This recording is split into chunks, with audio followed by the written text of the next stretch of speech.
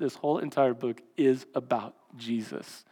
And it's remarkable that his name is not found until the New Testament.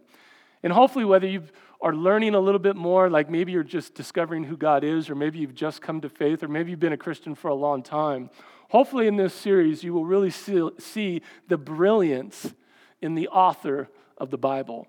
Because this Bible, called Holy, which means set apart, is set apart from any other book. Because this is written by God.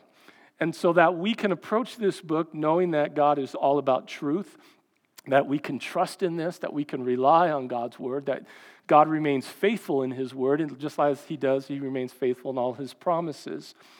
But just like a good movie, I'll watch a movie, and I love a movie that engages really quick.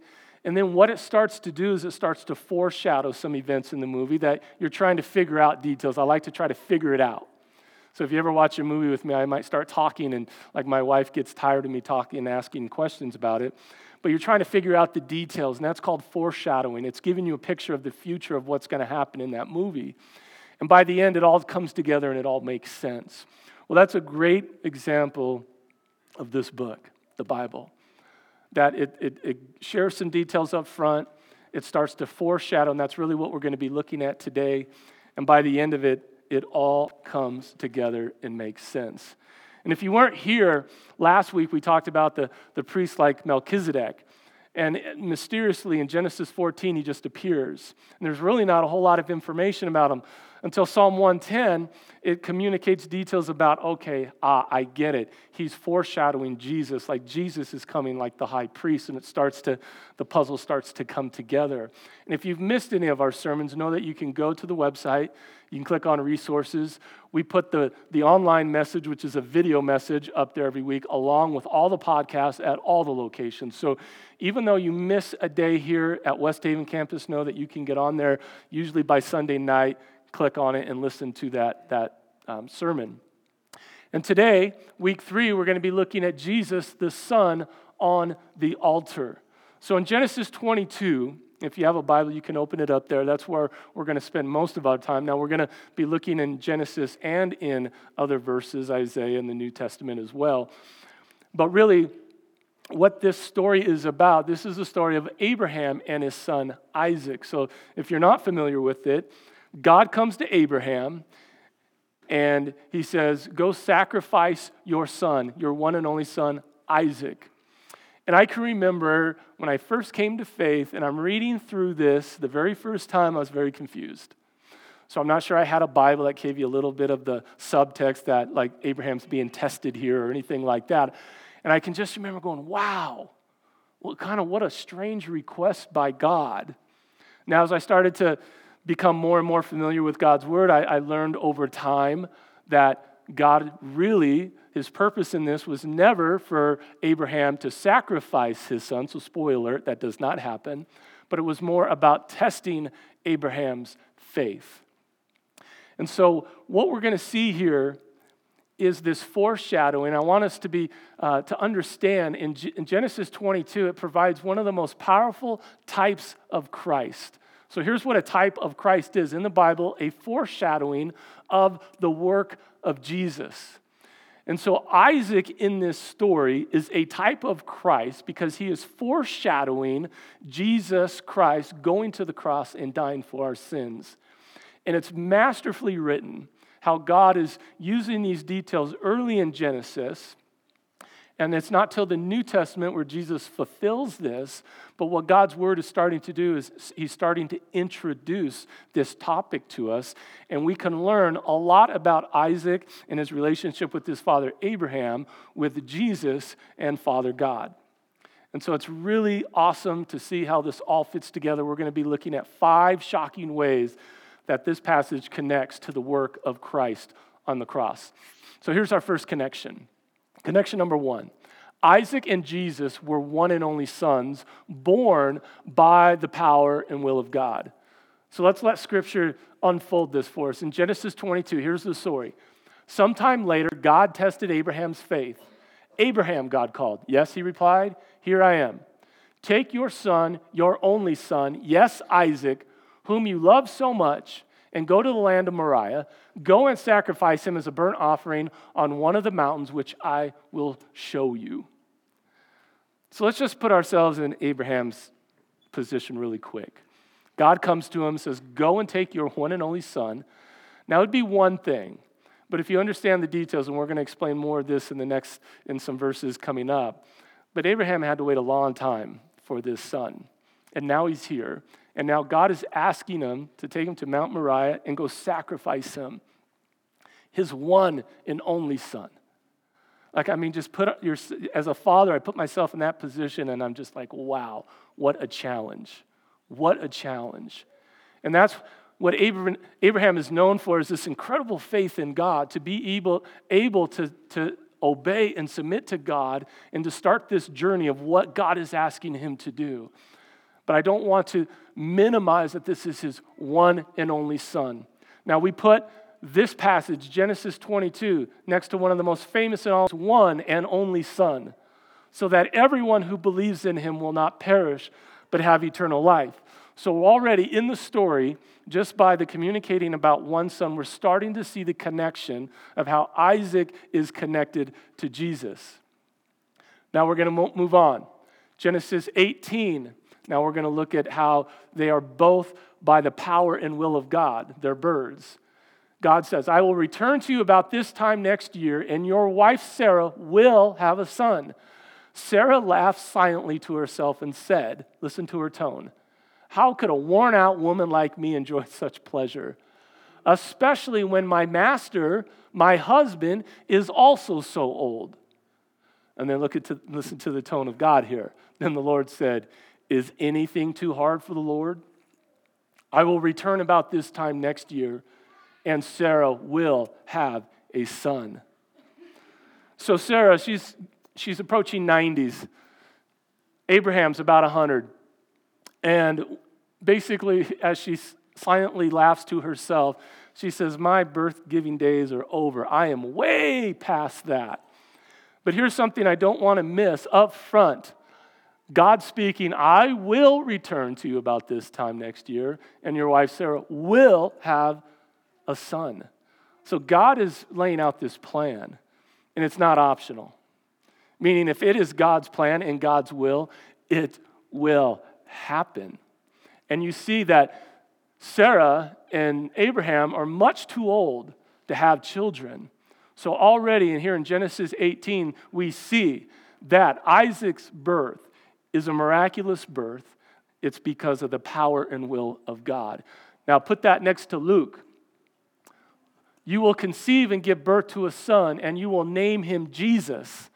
Mary asked the angel, listen to her tone, but how can this happen? I am a virgin. The angel replied, here's unfolding God's plan. The Holy Spirit will come upon you, and the power of the Most High will overshadow you. So the baby to be born will be holy, and he will be called the Son of God. So now Mary doesn't understand how this is going to happen. And so she explains that. And now God reveals the plan.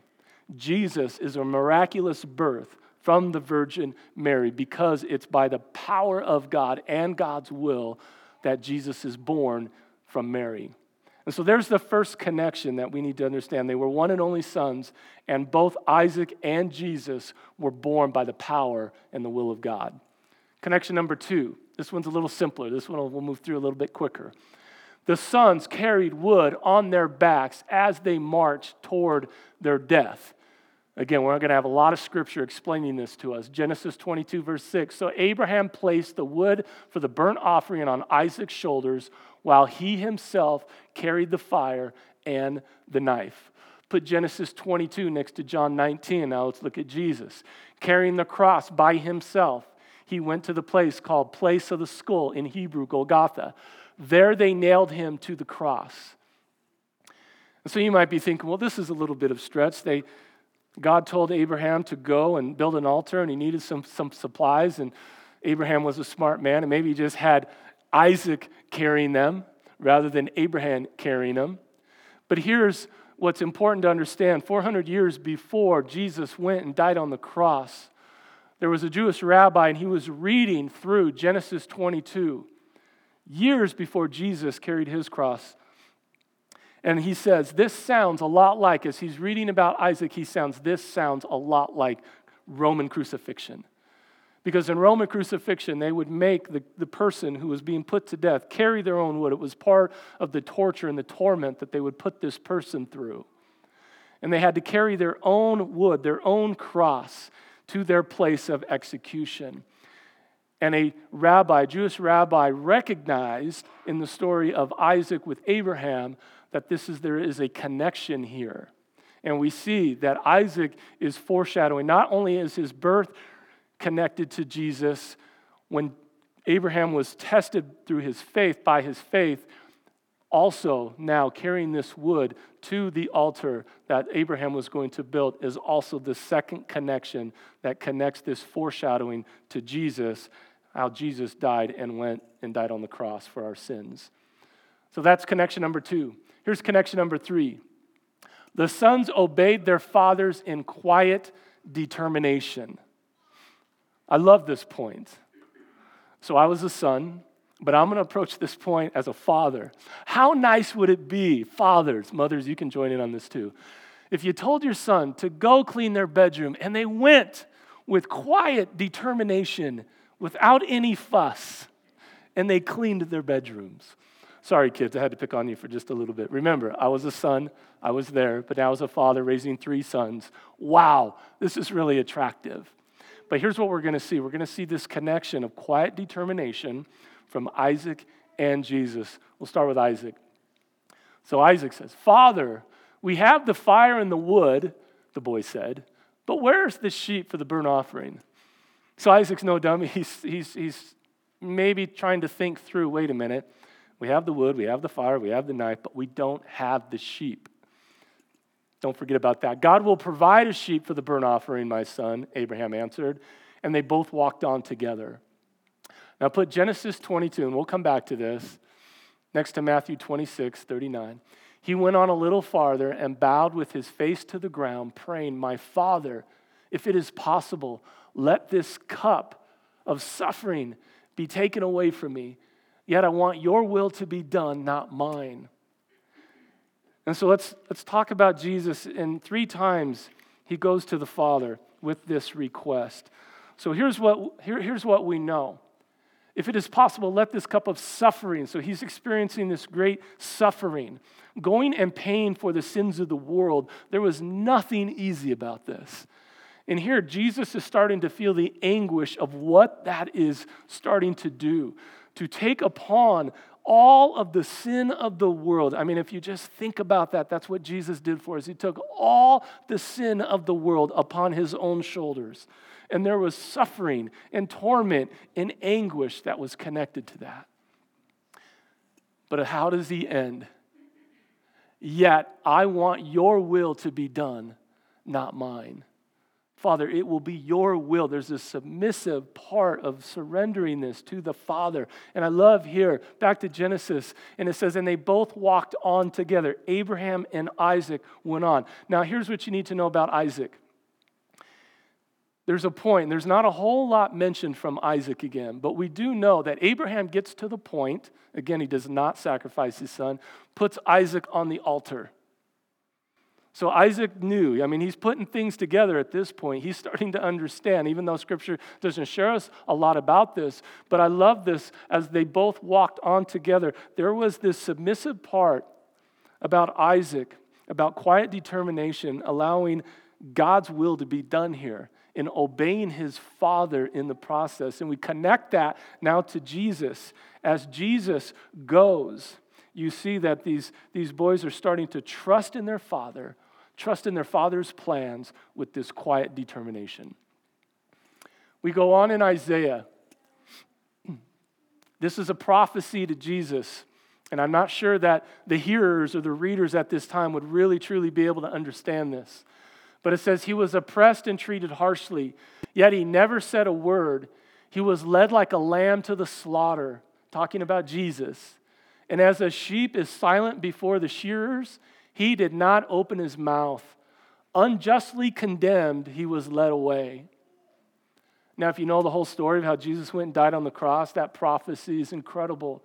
that he was unjustly condemned. He was innocent, but he was led to the slaughter. Now, connect that to what actually happened, and you see the connection of prophecy defending Scripture and what Jesus did here in Matthew 27. But when the leading priests and their elders made their accusations against him, Jesus remained silent. Don't you hear all these charges they are bringing against you? Pilate demanded, but you, Jesus, made no response to any of these charges. And so now you see how Matthew 27 is connected to the prophecy in Isaiah 700 years before Jesus went to the cross, and how they are connected, that Jesus was silent and was led to the slaughter. So that's our third connection, that Isaac and Jesus both had a silent determination as they obeyed their fathers. Here's connection number 4. The fathers envision resurrection on the way to the altar.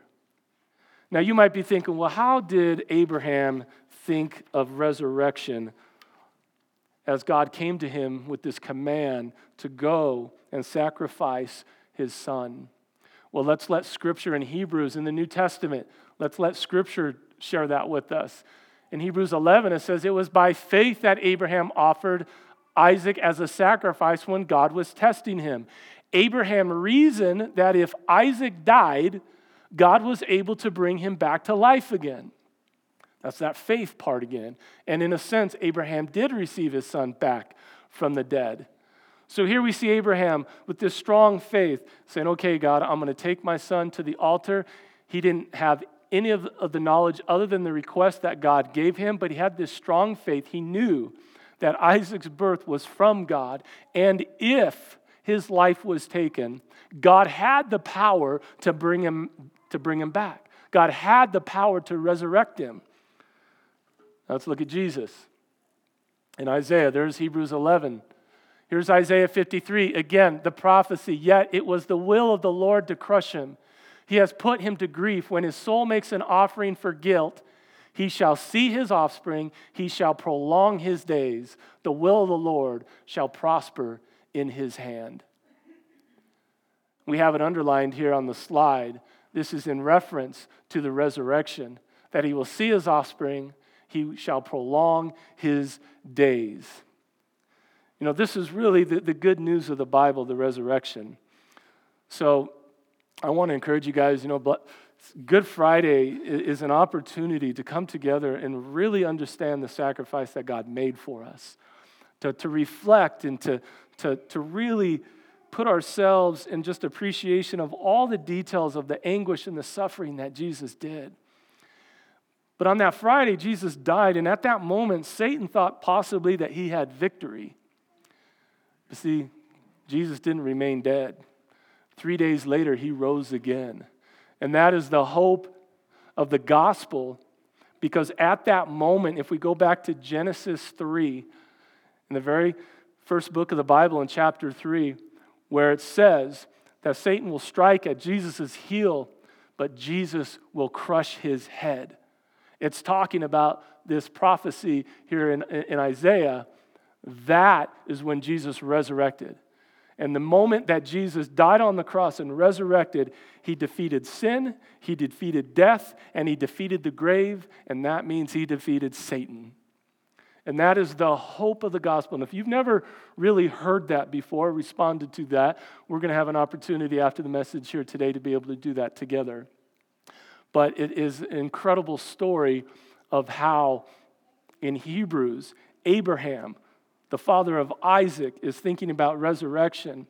And God the Father, his plan in sending his son to die for the sins of the world is all rooted in the resurrection. And there's one last connection here. It's connection number 5. God provided the substitute.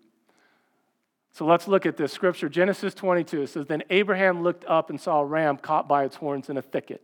So let me stop right there. So at this stage, Isaac is on the altar. Abraham has the knife. He is about to take his son's life when God says, wait, Abraham, stop. Abraham, you passed the test. What incredible faith Abraham had. But God spared him. And so then Abraham looked up and he saw a ram caught in the thicket. So he took the ram and sacrificed it as a burnt offering in place of his son. So here's what's happening now in the story. Up to this point, Isaac has been the type of Christ, foreshadowing what Jesus is going to do on the cross as he gives his life for our sins.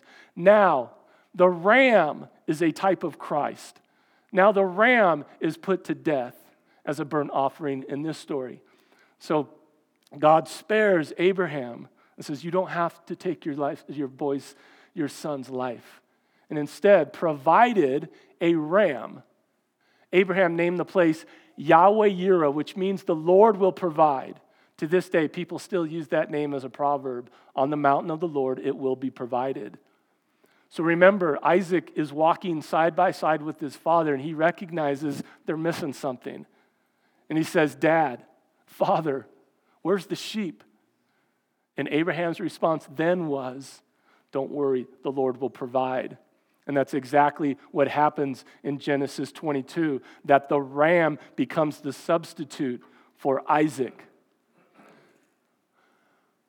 1 Peter, now let's look at Jesus. He personally carried our sins in his body on the cross so that we can be dead to sin and live for what is right. By his wounds we are healed. Once you were like a sheep who wandered away, but now you have turned to your shepherd, the guardian of your souls. There's one important difference here as we talk about the substitute. On the left, God provided a ram to spare Isaac. On the right, 1 Peter, we see Jesus. This is so important for us to understand. Jesus is the substitute. Meaning, through the time leading up to the cross, at no time did the Father say, you know what, time out. I'm going to spare you, Jesus. I'm going to provide this lamb to be sacrificed. That's what happened in Genesis 22 with Abraham and Isaac. But what 1 Peter is communicating here, that Jesus is the substitute, and he's our substitute. So we all deserve, here's what we all deserve.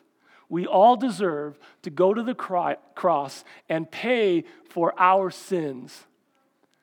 But Jesus spared us. Like God spared Isaac, Jesus spared us and said, no. Jesus goes and takes our place. It is the most incredible love story that ever existed. This book is a love story. The main character is Jesus and you. This book is a love story saying how much God loves us. He just doesn't say it. He put that into action. Jesus went to the cross and died for your sins and for my sins. He spared us. He says, let me, Jared, let me take your place. And the Bible says that we can respond to this message. We can receive this gift of salvation that Jesus offers us by placing our faith and trust in him. Just like I mentioned with Sarah, that this was God's plan, a child to be born to her and Abraham. And if it's a part of God's plan and it's his will, it will happen. It will be done. The plan for salvation is right here. It is written. This is God's plan. He sent Jesus into this world. He was unjustly condemned. Jesus went to the cross for you and gave his life. That's God's plan. You can trust in that. You can trust in God's plans. You can trust in the faithfulness of God's promises. And what Romans says, if you put your faith and trust, meaning if you confess with your mouth and believe in your heart this message of what Jesus did on the cross, if you have the right information and the right heart attitude of turning to God and say, yes, God, I'm going to receive your gift of salvation. I'm going to surrender my life to you. It says you will be saved. You will be saved from the consequences of your sin. And I just want to say, if you have not yet made that response, I want to invite you to do that today. I was in your shoes 25 years ago. 25 years ago, as a part of a service just like this, and we met in a gym in Murrieta, California. I was looking down at the basketball court. It was awesome. that we were in a rental. We were saving up money to buy a location like this where we could call it home for years to come. And I remember the pastor said, if you have never made that response, now he preaches the gospel just like here at Alpine every Sunday. The gospel is that important because the gospel has power and it changes lives. And he says, if you've never made that response, I'm going to invite you to do that today. And I can remember I finally got to a point, and I've wanted to for weeks and weeks and months. And I finally had a moment of surrender. I said, yes, Jesus, I need you. I need you.